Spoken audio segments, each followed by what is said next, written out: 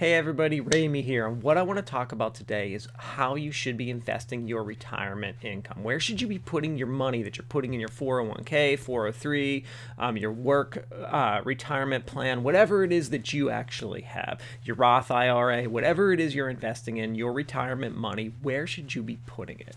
All right, so you might have heard things before like Warren Buffett recommends that most of the population should be investing their money in the S&P 500, or that, if Donald Trump would have put his initial money from his father in the S&P 500, he'd be more wealthier today. You've heard things like that before.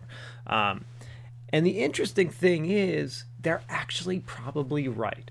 This is a made up statistic, 95% of the population that's investing in retirement should be putting their money in the S&P 500, following an S&P 500 index fund. Let's talk about why, and let's talk about what that really means and why you should be doing it. All right, so first of all, the reason that Warren Buffett says this is because most investors don't have the time to literally sit there every single day and manage money. It's just not what they're doing. So like when he passes away, he's putting a big inheritance for his wife just in an S&P 500 fund because he knows over time it's the best long-term investment.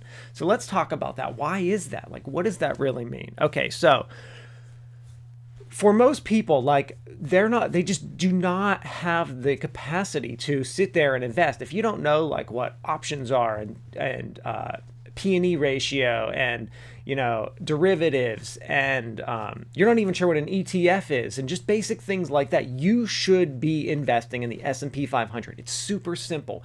Any person that's setting up themselves for retirement, it's so easy. You don't need a financial advisor to do this. In fact, most financial advisors aren't going to beat the S&P 500. That's why you don't really need one. Now, if you have like all kinds of money coming in from different places, there are situations where a financial advisor is awesome. They can advise you how to spend money and certain things like that. But for plain common folk who are making, if you're not making like $3 million a year, you don't need a financial advisor to help you plan your estate.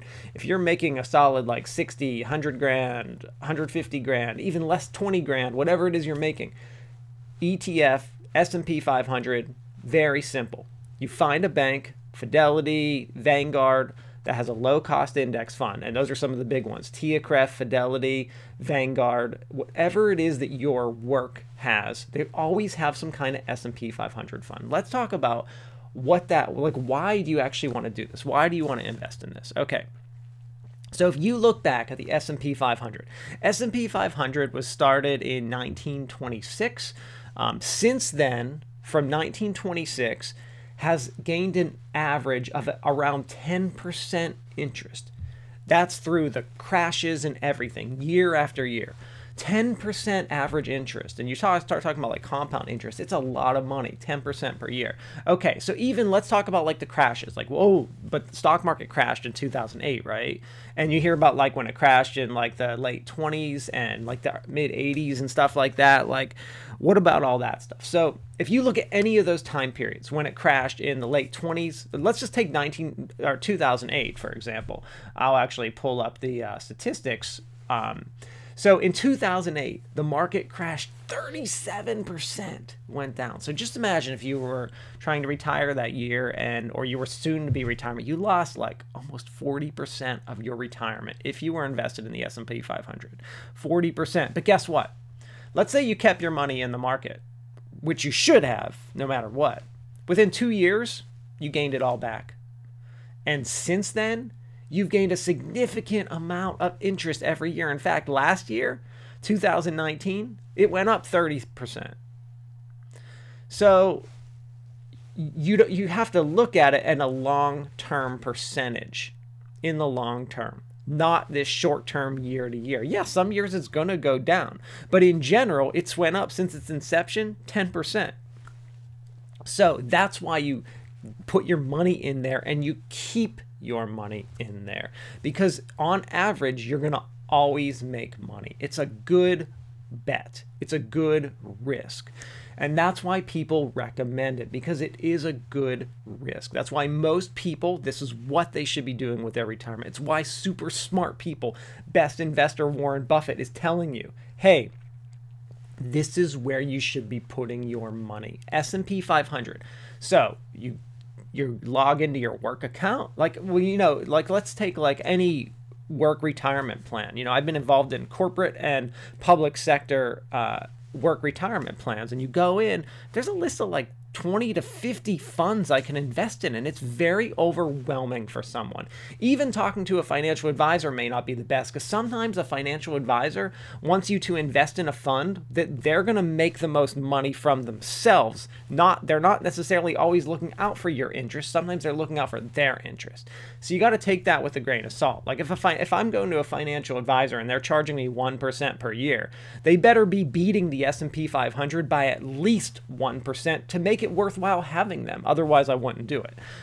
But you get this list of like 50 funds, and it can be very confusing. So if you're at like TIAA-CREF or Vanguard or Fidelity or whatever it is that your retirement plan is in, there's always one of those funds is one that tracks the S&P 500.